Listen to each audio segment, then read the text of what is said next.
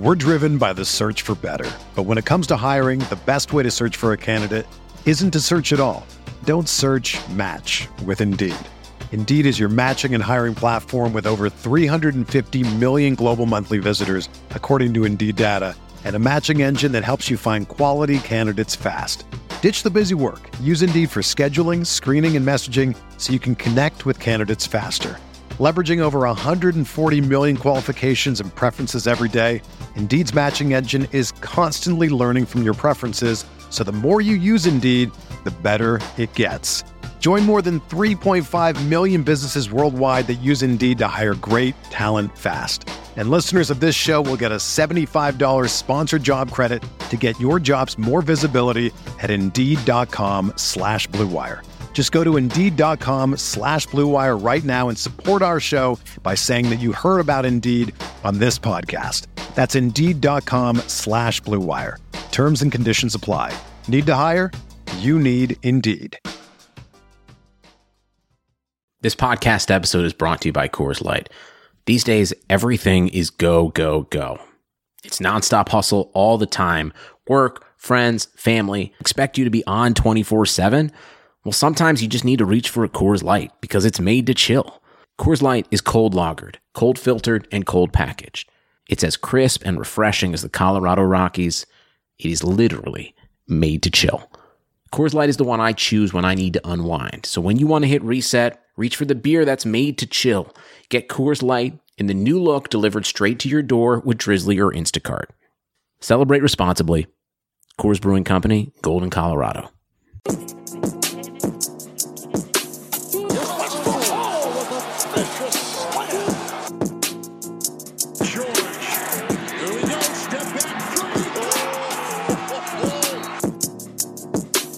Hello and welcome to the Uncontested Postgame Podcast. Justin here at OKC Tracker. Thanks for following along during the game with us over at our Twitter handle at @the_uncontested. Let's dive in. Thunder lose to the Bulls 112-114. To recap, the Bulls have the third worst record in the Eastern Conference. They are ranked dead last in scoring. They were without Dunn and Portis, and they won the game. Really just a completely flat performance from Oklahoma City, especially on the defensive end, where they just looked completely disinterested from the get-go. They gave up 34 points in the first quarter to the Bulls, 36 points in the second quarter, somehow got worse, for a total of 70 points in the first half. Easily the highest output for the Bulls in the first half this year. Somebody tweeted this. I have not verified it, so I probably shouldn't say it, but here it is anyway. Somebody said the 70 points in the first half is the most for the Bulls since Derrick Rose's MVP year. That's your totally unverified stat of the night, but it sounds bad enough to be true, so let's pretend it is. Chicago shot 58% from three in the first half. That's just not going to cut it. The Thunder were leaving guys wide open on the perimeter. They, like I mentioned, they looked totally disengaged. Really just a flat, abysmal showing at the beginning of the game for the Thunder. I don't know if they celebrated too hard after the Brooklyn win. Who knows? Regardless, they weren't locked in, and the Bulls capitalized. But then the third quarter happened. OKC came out. They went on a 25-7 run to open the third quarter. And after being down 8 at halftime, they got the lead up to as much as 10 points with just over 2 minutes remaining in the third quarter. And at that point, you're sitting there thinking like, okay, the Thunder woke up. They're going to turn around. They're going to win this thing. They're going to win this thing by 15 points. It's going to be a loss that looked bad in the first half, but the Thunder turn around and win. That's kind of where the fun stopped for the Thunder. OKC let Chicago right back into it. They slipped back into the bad tendencies they had in the first half, taking bad shots, lots of bad turnovers, letting Chicago get some threes. So now instead of the Thunder cruising to an easy win, now they're down 5 points in the fourth quarter. It was exciting down the stretch. The lead flipped back and forth a few times. You had some daggers being exchanged. You had some really good plays from Russ. You had some really bad plays from Russ. But ultimately, a good look from Paul George for three misses at the buzzer, and the Thunder cave and give the Bulls their 6th win of the season. One thing I do want to note about the Bulls is, yes, they're dead last in the league in scoring coming into tonight, but a lot of their seasons have been played without Lauri Markkanen, and he's back, and he really did some damage on the Thunder tonight. He was 4 of 8 from 3. He had 22 points overall, and probably most importantly, he took Paul George to the hole and got the game-winning layup. There was a number of times where the Thunder just kind of lost him. And, yes, he hasn't played a bunch this season, but last season we saw what he's capable of. He's hands down one of the Bulls' best players, and that's just not acceptable on the defensive end for the Thunder. Looking down the stat sheet for the Thunder, first off, Russell Westbrook. He gets the patented Russell Westbrook quadruple-double tonight. 24 points, 17 boards, 13 assists, and 10 turnovers. Thunder had 21 turnovers overall, which is not going to win many ball games. Tonight was really your stereotypical good Russ, bad Russ game. He did some really nice things. He had some clutch buckets late. He had some really nice steals. He also had 5 fouls, including a late offensive foul that just kind of tanked the Thunder's momentum. If you've been following the national media lately, you know that Russell, as always, is a controversial topic. After their game against the Nets, he actually did a really nice job deferring to PG in the fourth. He's still getting torched for taking one bad three amidst Paul George's masterful takeover of the fourth quarter. And we'll probably talk about this more on our next big pod, but the slander of Russ is out of control. But unfortunately, his performance tonight doesn't help things. He got a triple-double. His stats are fine, but his play was bad. The numbers were there, but what he was really doing on the floor was not what you hope to see from Russell Westbrook. He was forcing passes. He was taking bad threes. He was 2 of 6 from 3 tonight. He was 4 of 7 from the free throw line. Like I mentioned, the 10 turnovers. He was a plus 10 on the floor, but if you watch the game, you can see that it just wasn't the Russell Westbrook action that you hope to get from him, and that leads to Thunder victories. On the more positive side of things, the high point of the night and the best player on the floor for the Thunder is Steven Adams. He came out and put down an easy double-double, 21 points, 10 boards. 14 of those 21 were in the first quarter, which ties a career high for Steven for points in any quarter. It's a little frustrating. I've talked about this before, but the Thunder come out, they get Steven 14 quick points, and then I think he scored like 2 points in the second quarter, something like that. It's just the Thunder have a tendency, they come out and they're very intentional about feeding Steven Adams early. And a lot of times it works. And then for whatever reason, they tend to drift away from him. They don't go back to him as much.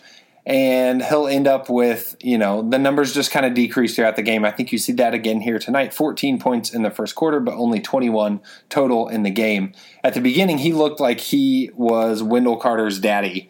And by the end of the game, Wendell Carter's the one stuffing Russell Westbrook at the end, or at the rim. It just wasn't the strong performance from Steven start to finish that I think he's capable of. We just haven't necessarily seen much. We know Steven's a pretty humble guy. He doesn't have much of an ego. So I don't know how much of, him not continuing to get offensive action is him just deferring and trying to set up teammates and passing the ball out, or if the Thunder are forgetting about him and not being as intentional about feeding him in the post later in the game. I'm not sure which it is, but either way, I think the Thunder have an opportunity to feed Steven Adams more as the game goes on moving forward, because against teams like we saw tonight against the Bulls, he's such an advantage over a lot of centers in this league that he should be able to feast on a nightly basis and put up numbers and get those easy buckets when the Thunder need them. When the Bulls are charging, are trimming down the lead, they should be able to feed Steven Adams in the post and kind of stop that run by getting an easy bucket. And the Thunder just didn't make that happen tonight. Paul George, I mentioned he had the miss on the potential game winner at the end of the game. He finished with 19 points, but a pretty awful 2 of 9 from three-point range. Obviously, the one at the end of the game hurts, but he did have the masterful fourth quarter performance against the Nets. So I guess we'll cut him a little break here. You'd like to see a little more consistency. He kind of admitted after the Brooklyn game winner, he's never been talked about as clutch. I think maybe we saw a little bit of that tonight. Definitely was not clutch. And not only did he miss the potential game winner, but he also was responsible for kind of getting behind Markkanen and letting Markkanen get to the rim for the game-winning layup. So kind of all around, not a great showing from PG. Jeremy Grant, on the other hand, had a pretty solid game. Jeremy finished with 13 points on 3 of 4 shooting from 3. There's a handful of plays where Grant just kind of floated to the corner, and Russ and PG did a really nice job of finding him there and setting him up for good shots. There were a couple other plays where he was wide open in the corner, waving his arms, and they didn't find him. But I thought overall it's a great positive for this Thunder team. It's a nice evolution for Jeremy Grant. People are asking the question on Thunder Twitter, is Jeremy Grant's three-point shooting for real? I don't know what to think. It's been incredible. It's been much better than I thought it could ever be. He shot 3 of 4 tonight, but when you look at the whole season, he's the Thunder's best three-point shooter at 38.7%. So I don't know if it's a legitimate skill that he added to his arsenal over the summer, or if he's just kind of in a hot streak. Only time will tell that. But I do know this. As long as he is in this hot streak, the Thunder need to keep finding him because he's knocking it down. He was hands down their best three-point shooter tonight. You look down the list. I mentioned PG, 2 of 9. Russell Westbrook, 2 of 6. Patterson, 0 of 1. Schroeder, 1 of 3. Abrines, 1 of 4. Really poor showing from Alex Abrines. He's not really looked like himself ever since coming back from that illness, whatever that mystery voodoo illness was. He got off to such a great start this season. And other than the crazy In Fuego performance he had, where he hit, 8 threes with his grandma in the stands, which is incredible. He's looked pretty flat other than that. Tonight, 1 of 4 from 3, 3 points total, minus 15 on the plus minus, which is not going to get it done. Maybe the Thunder need to fly Alex's grandma to all their road games. And then the last kind of notable stat line here, Nerlens Noel. He had a couple big blocks, 3 big blocks. Looked great on the defensive end, but his offensive output was pretty poor. He had a nice alley-oop dunk. Other than that, he was 1 of 4 overall from the floor, only 2 points. He's been such a big part of the Thunder's bench this year, his play in that second unit, his 1-2 game with Dennis Schroeder. And that just wasn't there tonight. The bench overall, when you look at the plus-minuses, Noel was minus 11, Patterson minus 8, Schroeder minus 10, Abrines minus 15, even Diallo was minus 1. Now listen, I don't think the numbers tell the whole story here. I don't think this loss is solely on the bench unit, but the bench unit has been so strong this year, the Thunder need to continue to get strong bench play as they move into a tougher part of their schedule. If they want to continue to beat teams that they should beat, this bench unit has to play to their highest potential, like they have most of the season so far. But tonight, outside of Dennis Schroeder scoring 19 points, you have a total of, 9 points off the bench. 9 points from your bench, minus Dennis Schroeder, is not going to get it done for the Thunder on any even night, let alone, a night where you're going to let the Bulls shoot 50% from three-point range. Overall, this season, the Thunder have been much better against bad teams. This was their first loss to a team that was under 500 this season. And that's encouraging because when you watch the Thunder last season, it happened a lot. We've kind of talked about it as like the Melo mentality of, we can just turn on a switch. We can blow these teams out when we want to. We're fine. The Thunder haven't operated like that. But when you look at tonight's game, and to a similar extent when you look back at the Brooklyn game, both of these games, the Thunder played 3 bad quarters and 1 good quarter. Tonight, they played 1 good quarter where they outscored the Bulls 29-17 in the third, but every other quarter was pretty awful, and it wasn't enough to get it done. The Thunder can't come out and think that they can just give up 70 points in the first half and then find a way to will themselves to win in the second half. They came close, and they managed to do it against Brooklyn, but let's say PG doesn't hit the shot against Brooklyn. What kind of conversation are we having about the Thunder right now? If they had dropped an awful game to the Nets, turned right around and done it again to the 5-20 Bulls, we're having some hard conversations about the Thunder heading into this tougher part of their schedule. We're talking about their bad defense. We're talking about their poor shooting. We're talking about the number of threes they've given up, the number of turnovers. With the exception of Paul George exploding and dropping 25 in the fourth quarter on Brooklyn, the Thunder have looked pretty bad for 2 out of the 3 games on this road trip. The Thunder are going to have to find a way to figure it out because, like I mentioned, the schedule gets much tougher. They've had an easy schedule thus far in the season. We've talked about it a lot, how much of the schedule is kind of inflating their stats, making their record look better than it actually is, Well, now is where we start to see the rubber meet the road a little bit for OKC. The upcoming schedule, they play at home versus the Jazz on Monday. The Jazz are by no means the Jazz that they were last year, but it'll still be a tough game. As we saw tonight, even the 5-20 Bulls can be a tough game. So the Thunder will have to bring it against the Jazz on Monday. Then they go on the road to play the Pelicans on Wednesday, and then they have a brutal back-to-back in Denver on Friday and at home against the Los Angeles Clippers on Saturday. The Thunder are going to have to figure some things out. It's amazing to me that they can have as good a record as they do. They were in first place in the West for about a half second tonight, with Denver losing and somebody else losing tonight.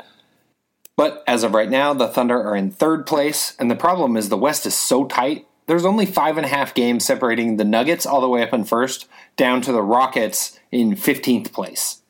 So OKC's got a big opportunity on their hands with the 4-game stretch next week to really make some moves in the West, but they're going to have to return to playing defense like they have for most of this season and not show us what we saw tonight against the Bulls or the last game against the Nets. All in all, bad loss for the Thunder against the Bulls. The good news, they have the weekend off, so they don't play again until Monday. They've got some time. They can come back to Oklahoma City, rest a little bit, get some good practice in, some shoot-arounds, hopefully regroup a little bit before they take on this challenging 4-game stretch next week. I think that'll about do it tonight. Thanks for tuning in. Thanks for following along. Even when the Thunder lose, we still have fun. Thanks for interacting with us. It really kind of enhances our Thunder viewing experience, and hopefully we help yours. Like, review, subscribe, wherever you get your podcasts, SoundCloud, Stitcher, Apple Podcasts. And if you are enjoying the podcast, please give us a review, hopefully a 5-star review. We'd really appreciate it. We love all the support you guys have given us. We love interacting with you, and we've got a lot more planned for you throughout the rest of this season. Thanks for listening, and Thunder up.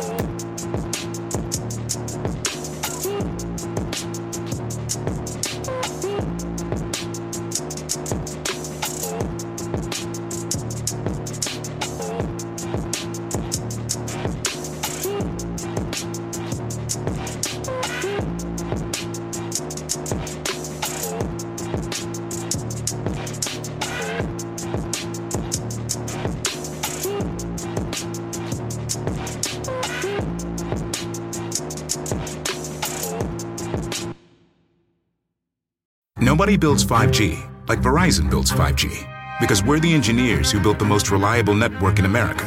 And the more you do with 5G, the more building it right matters. The more your network matters. The more Verizon engineers going the extra mile matters. It's us pushing us. It's Verizon versus Verizon. 5G built right from America's most reliable network. Most reliable based on rankings from RootMetrics second half 2020 U.S. report of 3 mobile networks. Results may vary. Award is not an endorsement. Mother's Day is almost here, and you can get her the most beautiful time-tested gift around. A watch she can wear every day from Movement. Whether your mom is into classic dress watches, rare and refined ceramics, or tried-and-true bestsellers, Movement has something she'll love. And right now, everything at Movement is up to 50% off site-wide during their Mother's Day sale. A watch is a gift that celebrates all the time you spent with mom. And a Movement watch is even more than that. Movement uses industry-leading materials for their fresh, modern watch designs, from technically complex ceramics to vintage-inspired style, all for an incredible value your wrist and wallet will both love. And with one-size-fits-all convenience and fast, free shipping and returns, it's a stress-free shopping experience. Save big on the best Mother's Day gift ever with Movement. Get up to 50% off site-wide during their Mother's Day sale at MVMT.com. Again, that's up to 50% off at MVMT.com.